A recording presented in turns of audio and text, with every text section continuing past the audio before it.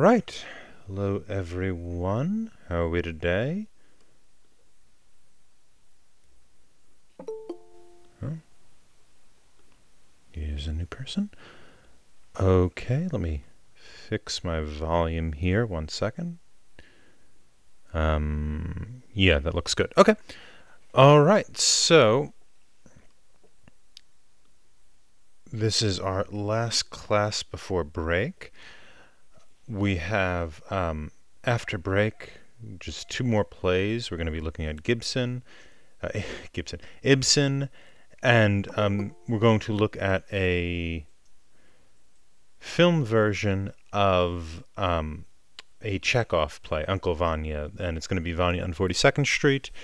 You could get that on Amazon, so it's one of the few purchases you have to make.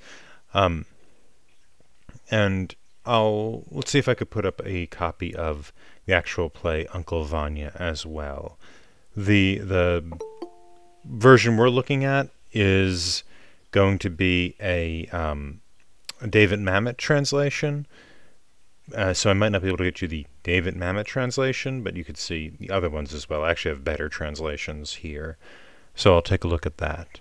What else can we say? The volume keeps jumping on this, and I don't know why. All right.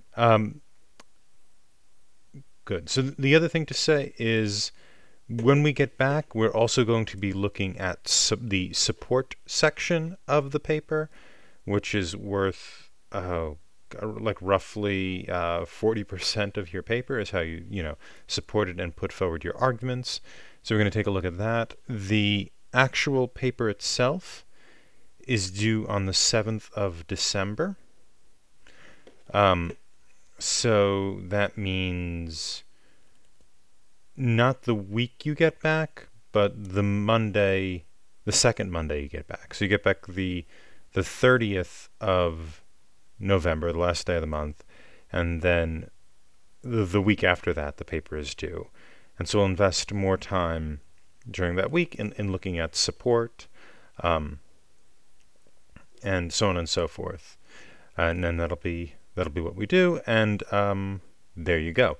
Now, in terms of your final paper, that is your final paper. In terms of your final exam, has everyone been able to see when the final exam is? It's on your kind of NetID site. Do people know where that is? Where the final exam listing is? I mean, I could tell you when we're going to do the final exam. It's on that Saturday. But you should probably... Okay, good. If you don't know where it is, you should probably figure it out, because I imagine I'm not your only final exam, and I can't help you with that. But if you go to UConn NetID, type that into Google. I think it's like the third one down. Type in login and log into your NetID. Go to self-service. And then Student Center. I have to go to Faculty Center, but that's the idea. And then our class final exam is the 19th, the last day, the last time, 3:30 to 5:30. Good. So that's what we're going to do. I'm going to, over the break, so there's plenty of time for the final exam. We don't have it for another month. Okay.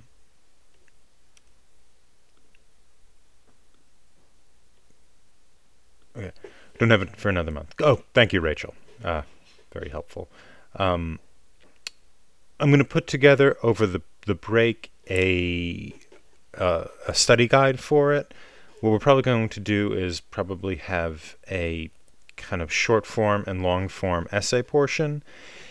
The idea, if you want to prepare for it over the break, though I'd say spend more time working on your paper if you're going to work on this class at all, is to look at groupings of plays, looking how you can put plays together in groups of 2 or 3 in order to find common themes.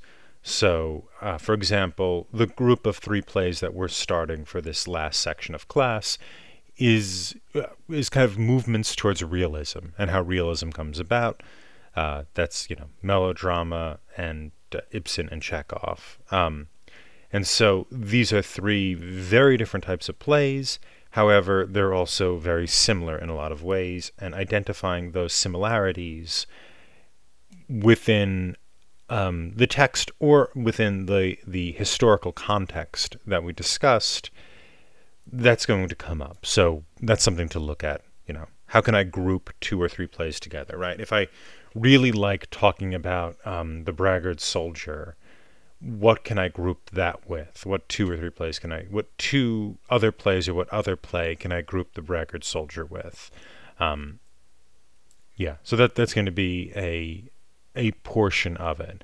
The other thing to look at if you want to prepare is have a rough idea of the plots of these plays. I think it is probably I'm not going to ask you the names of characters, like it's not going to be a quiz on what is the Braggart Soldier's name, because honestly right now I don't even remember. And I think that's kind of it's the type of information you will forget 30 minutes after the exam is over, so there's no point in stuffing it in your head. However, by being able to remember the damn plots of these things, you'll be able to kind of answer these short answer questions. And the point will end up being to be able to synthesize information. That is, synthesize different plays and different themes and different plays together. That's what the final exam is really going to be testing more than anything else. And you can't do that without actually having, knowledge of literally the actions of the play. If you've attended class, I don't think it should be a problem. It's like a lot of stuff we talked about in class. Okay? Any questions about any of that?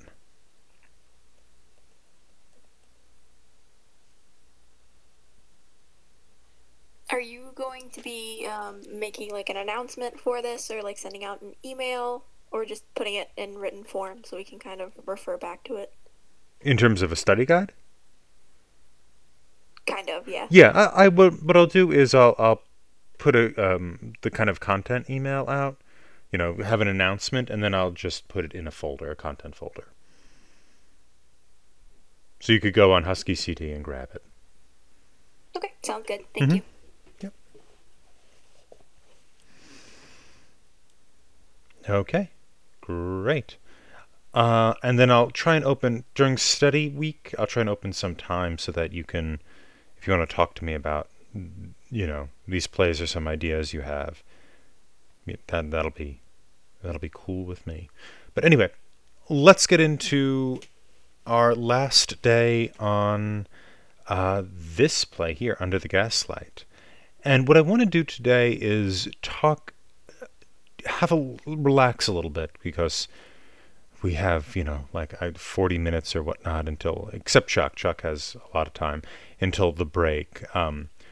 But let's take it easy today. What I want to do is take a look at a melodramatic movie, a short film. It's only about 12 minutes long, from what do we call it? From the early 19 teens. Might actually be from 1909. And I want to talk about the characteristics of this movie with attention to two things specifically, and class issues, kind of how those problems are depicted, and we're going to overlap that with Under the Gaslight, and then also performance style, because we can't, obviously, because we're reading Under the Gaslight, we can't see the performance style, but I think the kind of melodramatic performance style seems to be somewhat similar to what we're going to be watching in this film. So let's go to it. Okay. And if people are having trouble seeing it or whatnot, let me know so that we can do something about it.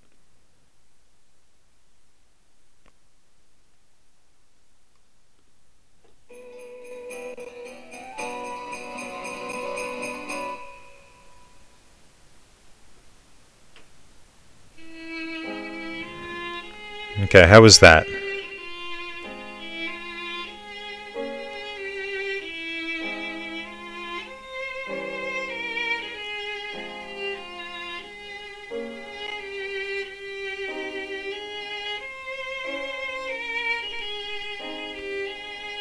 Good.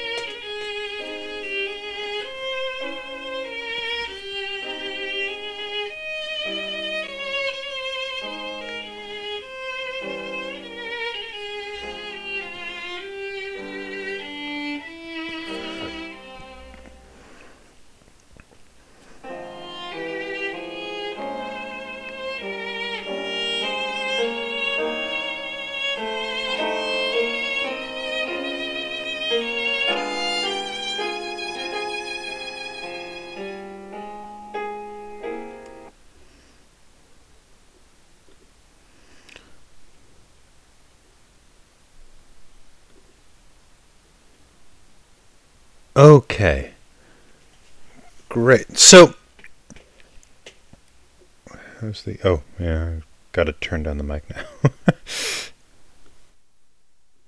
All right, there we go. That doesn't seem to be completely painful on people's ears.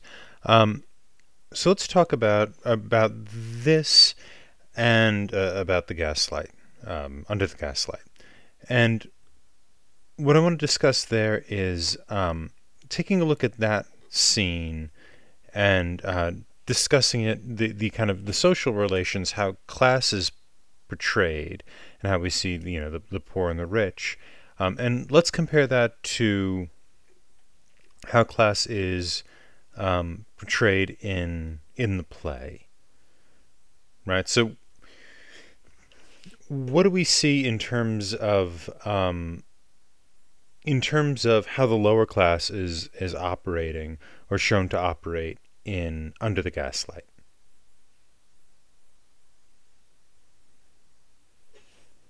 In Under the Gaslight, there's a lot of like depictions that like the poorer class is like lazy or uneducated, or like that they rely on thievery or like deception in order to get by.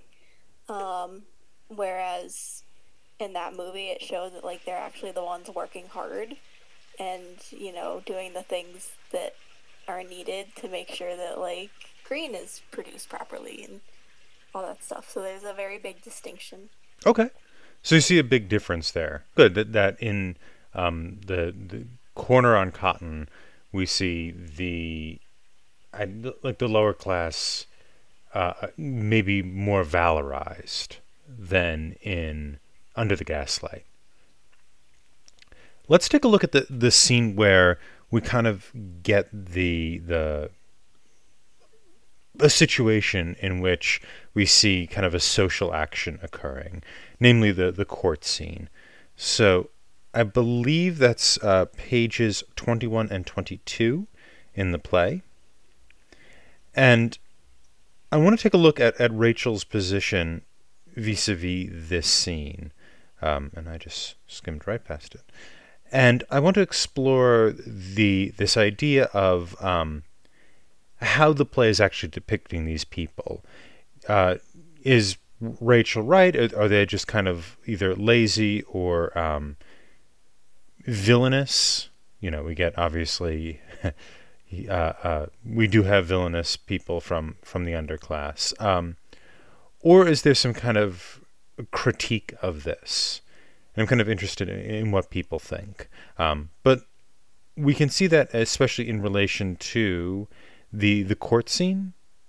If anybody knows what I'm talking about, it's the scene where you see a bunch of people kind of go on trial, and it ends with Laura going on trial in front of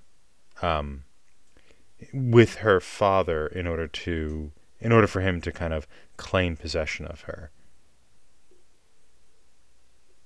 So if we take a look at that, reading it through, what do you guys think of that scene?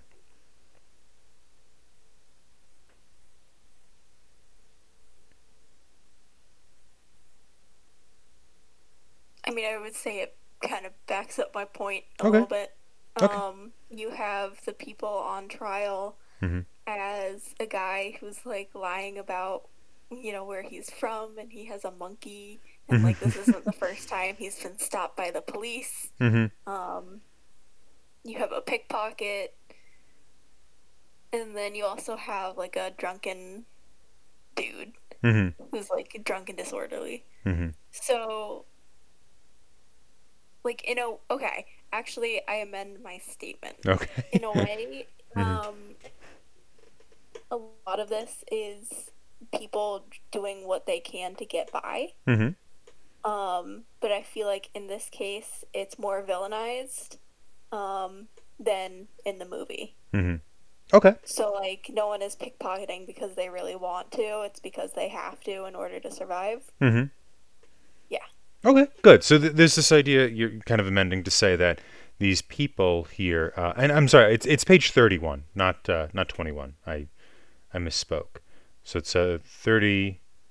31 is where scene 31 in the PDF, 30 in the actual in-text is where the scene starts. But anyway, so I think what you're pointing out here is that there is this kind of kind of villainy going on, but there might be some kind of social, whatever you call it, social mechanism that's allowing it to prosper. Or not allowing it to prosper, forcing people into that scenario. And one thing I take a look at is Sam, how Sam is treated in this by this institution. So Sam, we've met him before. He's the person who takes the coats in the hoity-toity club. And how is Sam treated here?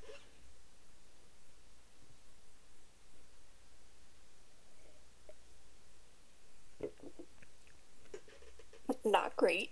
Yeah. Mm-hmm. There's a lot of racist shit going on. Mm-hmm. Sorry, racist stuff. You could say shit if you want. Okay. it apparently it bleeps you in the content caption, which is very funny. Yeah, look, say shit, and you could say it. Anyway, that's not the point of this conversation. But please, what were we gonna say? Mm-hmm. Yeah. So there's a lot of racist stuff. He talks about like having no money for a lawyer, and just like it's clear that, or they say that he's been in there before for like a drunken disorderly, so like this Mm-hmm. isn't the first time, but at the same time, you have to think how many people are drunk on the streets and they choose this guy to Mm-hmm. pick up, you know? So very much a racist aspect to that. Yeah, yeah, and I think that's what you see with a lot of these plays is there is not just a sense of like the underclass who's a bunch of bad people are just criminal. There's sort of a lot of times kind of a social critique of it as well. And you have to remember in that the people who are writing these plays aren't necessarily coming from the same kind of environment that somebody like Moliere would come from. They're probably closer to somebody like Shakespeare. They're coming from working class. Now, a lot of these writers didn't make a lot of money here, but they're also serving. A lot of the people who are going to these plays are people who are, kind of lower income people. And so you end up getting these kind of, when you see the lower class people being depicted, that's kind of the people who the audience would probably more identify with. And so there typically is a somewhat difficult relationship with high society people, right? The high society people in this play are not depicted well either.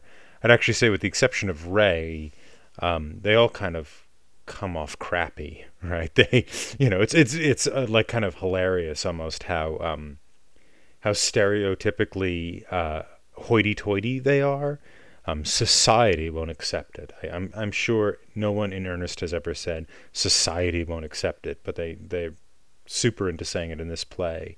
And so a lot of times there's a connection between the lower and upper classes that's kind of one of exploitation, regardless of what you think of the theory of exploitation or which theory of exploitation you subscribe to.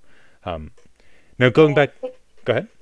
Oh, I wanted to say I honestly kind of interpreted that whole scene a little differently. Okay. I felt like it was kind of showing like an unfairness to the law in a sense. Mm-hmm. Like, these Mm-hmm. people, they come in and they haven't really actually done anything that wrong, or at least they're definitely defended in that sense. And I feel like a good point is made and they're still just thrown in jail. Mm-hmm. And I definitely do sense that, like, like that angst between the upper class and the lower class. And I feel like it was very much so depicted in what we just watched as well. Mm-hmm. Like they do all the work, but then all the rich people get to just sit there and enjoy it, and they're like breaking their backs and can't even buy a loaf of bread. Yeah. Yeah, and I think that's a good point. There's kind of an institutional critique there as well. It's not just it's not just the upper classes aren't necessarily the problem in the scene in the court in Act 2, Scene 2. It's this this institution. Good, yeah. And so those kind of things begin to go on in melodrama, and they, survive to today. And you're also going to see them later, like realist writers in the next generation. People like Ibsen. It's not the case in the play we're reading from Ibsen, but Ibsen does have what are called social problem plays, which are plays which deal with exactly what that sounds like, a social problem. But good. So we have that, and we have, I think in the movie, maybe more of a cause and effect thing that's very clear. Like the kind of the rich people are causing the poor people to be poor, which maybe not economically true, but it's true in the perspective that a lot of these writers are putting forward.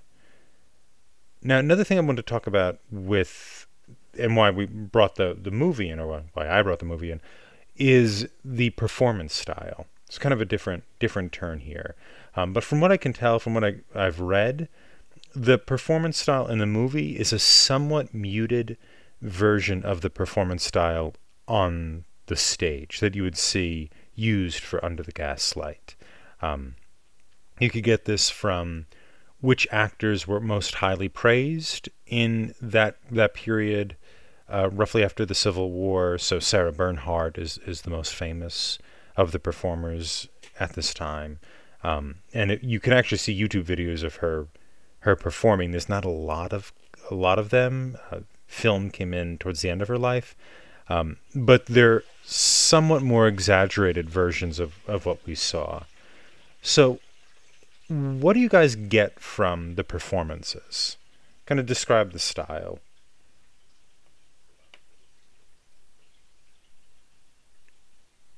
Or maybe another way to ask the question is, what differs from a performance you might think of as realistic and the performances in the movie?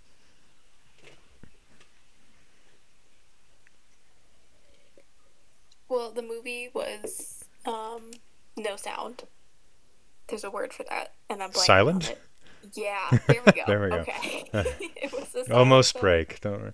Ooh, we're getting there. So it was a silent film, so all of your actions have to be very pronounced in order to like convey the meaning, and because of that, they have to also be very like dramatic and kind of hence melodrama, but just very over the top, very exaggerated.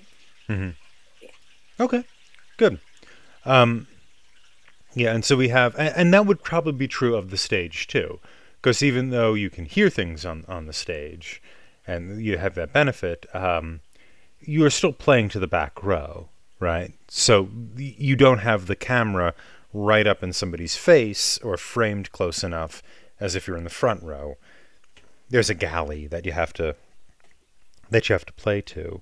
And so these kind of performances, that kind of size, even though it's in part compensating for the silence, the fact that they have to sort of gesture out what's being said, would have you would have a reason to use that style on the stage. So gesturing a lot in silent films comes in part because there is a premium on using fewer rather than more intertitles. Intertitles are the things between the scenes that tell you what's going on, as opposed to subtitles or supertitles.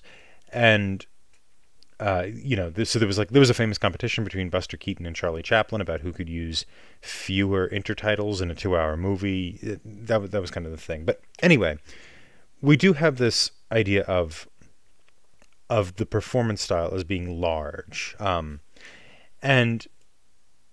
the emotions are kind of essential to melodrama.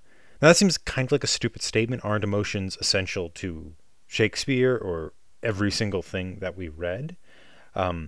But what I mean by that, by emotion being essential, is that it was the emotion, not necessarily the motivation, that was important in these plays. So the motivation is in the play, right? People talk about why they're doing things. They're not just randomly acting, like maybe something you would see in Artaud or something like that. However, the unconscious motivation, the the kind of deep dive into a character's psyche that you would do in order to find out their deeper motivation for doing something, that doesn't really exist in these plays. These plays are pushing things to the surface, and the thing that was appreciated about performers was the thing that made them virtuosos was that they were able to identify a character by an emotion. They're able to demonstrate an emotion using, using their physical person, not necessarily that they were slices of life, right? That they were drawn from the real world. And what we have as we go into next week, not next week, but as we go into Ibsen and especially Chekhov, is that the realism of this style remains. Not the style of acting, excuse me, the realism of like the set stuff, of things looking real as opposed to you just sort of imagining it, that remains. But the avant-garde of this period begin to reject the kind of the virtuosity of these kind of emotion-first displays. And so what you're seeing here, really at this time, and also in the time of Under the Gaslight and in the time of the D.W. Griffith short, which was 1909, 1910, right around there when it came out, is a conflict in acting, in performance. Do we want realism, as in finding something deep inside the person that allows us to recognize real life on stage, or are we going to do this kind of very popular scream it to the back row type of performance? And I'd say for most of performance history, it was scream it to the back row. And that's including with Shakespeare. Everybody in every generation says, my performance style is more realistic than yours. Realism is always the mark of quality. However, what counts as realistic changes. In Shakespeare's day, and even through the 18th century, realism is seen as kind of beauty, right? There isn't what you might call natural or biological realism. What realism is the statue of the David, right? Michelangelo's the David. A human form that's recognizable, but also kind of perfect and beautiful. Something you want to be, something, perfectly symmetrical and well posed and things like that. You wouldn't, as a person, until really the middle of the 19th century, ever think of realism as equating or being equated with naturalism, with being natural. That's a kind of different quality. And, that's what's going on here. And I just wanted to show that, you guys, what that sort of performance looks like. A muted version of it, but still what that kind of performance looks like. Because when we get to see Vanya on 42nd Street, where we see, pretty great realistic performances done in the mold of, of the kind of the second generation of realist acting, you could kind of see the distinction and see what is a real conflict going on in theater. But anyway, so that's kind of the point of that there. But let's jump back in the play, because I was talking a lot. Let's take a look at the big melodramatic scene in the play, which is the scene in which we have one of our favorite characters, Snorky, tied to railroad tracks. And I'll let you know that this became, as you can imagine, immensely popular. Tying people we don't want to die to railroad tracks was in for many decades. But let's go to that scene, and can somebody lay out the details of that scene? What actually has happened there?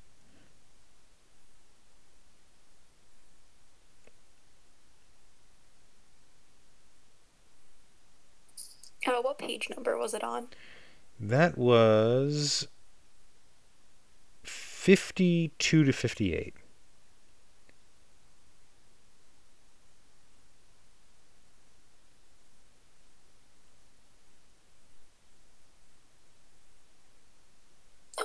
So basically, Laura is running away again, Mm-hmm. and so she's at the train station, Mm-hmm. obviously. She convinces the signalman to like lock her in the shack that Mm-hmm. they keep like stuff in, Mm-hmm. so that she'll be kind of like safe for the night. Yeah, including lots of axes. This is where they put Yeah, all of their axes that they need. Yeah. as one does. Mm-hmm. And then let's see. Snorky obviously shows up because he found out that Bike and Judas are going to, the mansion to rob them and probably murder them. Mm-hmm. So he kind of shows up and they tie him to the train tracks, and so she has to like bust out with the axe and rescue him. Mm-hmm. It's a whole thing. Yeah. So this is the height of action, right? And this is why people are buying the ticket, because they want to see the big dramatic action in which somebody is saved at the very last minute. Good. And so what ends up happening at the very end? What does Snorky say?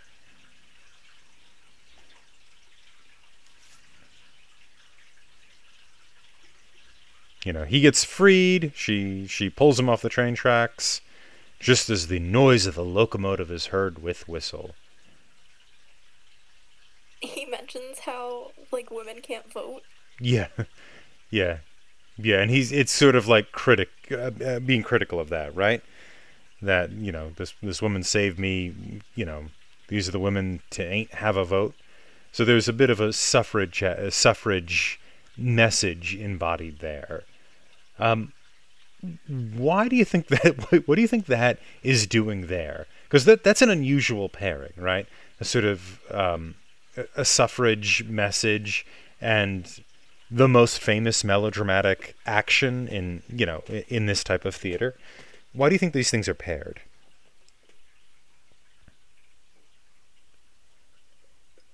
Well, I mean, the entire fact that like she's the one that manages to break out and has to save him. So in essence, like she is, the hero of like the scene and Mm-hmm. most of the story too. Like I feel like she's the only one who really like has her head screwed on, Mm-hmm. right? Um I think that it's definitely like a social commentary, like a political commentary. Mm-hmm. So assumably like connecting the two, um, it makes it memorable because, obviously you said that the scene was super popular. Mm-hmm. And then I'm assuming it also like kind of takes people by surprise too, something they're not expecting. So like that kind of adds an element of excitement Mm-hmm. to it all as well. Yeah, yeah, I think so. I think obviously putting the saying anything in the most exciting part of the play, or the most memorable part of a production, is going to then resonate more. Um, yeah, I think that's definitely the case, and I think what you're seeing too with this is the you're also seeing two most modern parts of melodrama paired together, which is spectacle, and spectacle isn't new, right? But spectacle in this way is new, and also this sort of somewhat progressive attitudes they have, and these things are really bound together in this one scene, and why to us this play or the movie might feel kind of old or dusty in a way that even Shakespeare doesn't, right? Shakespeare feels, to me anyway, I don't know what you guys think, far more alive than this play, than Under the Gaslight. However, in its day, you had not seen that kind of realistic spectacle before. You had seen spectacle in, let's say, opera and things like that, but you'd seen spectacle, as we saw with the masks of Ben Jonson and Indigo Jones that we talked about several weeks ago, but you haven't seen spectacle that is detailed as realistically as this is, and spectacle made for kind of lower class people, right? Not to this extent, and so that's this kind of modern indicator, and it's why melodrama became, not initially but eventually, the style in which early cinema worked, because early cinema became, certainly by the 19 teens and definitely by the 1920s, the kind of the media of the masses. That's what people were looking at, and it's kind of important to remember that spectacle and this kind of progressive thing. These are two modern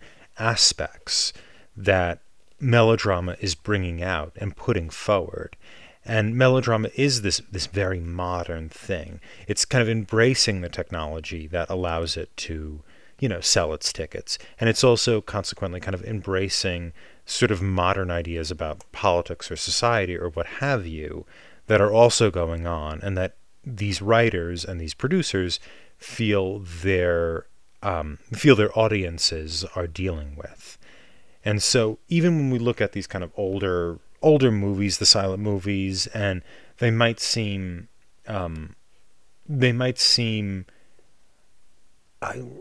retrograde, might be a word for them, of their time, kind of maybe in some cases calcified in their time.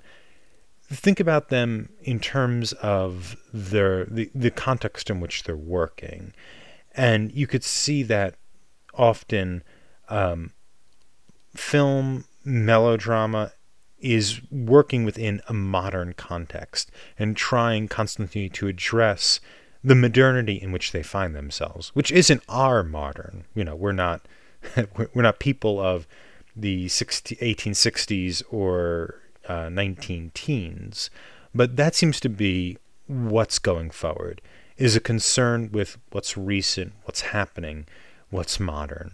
And we're going to see that emphasized in sort of the more avant-garde styles that are occurring in Europe at this time. And that's what we're going to be doing in the next 2 weeks. And so I'll sign off there. If anybody, has anything else to say, please do. If not, you are free to enjoy your break. And thank you. Thank you. Have a good break. Thank you, you too. I'll stay on here for office hours if anybody needs them.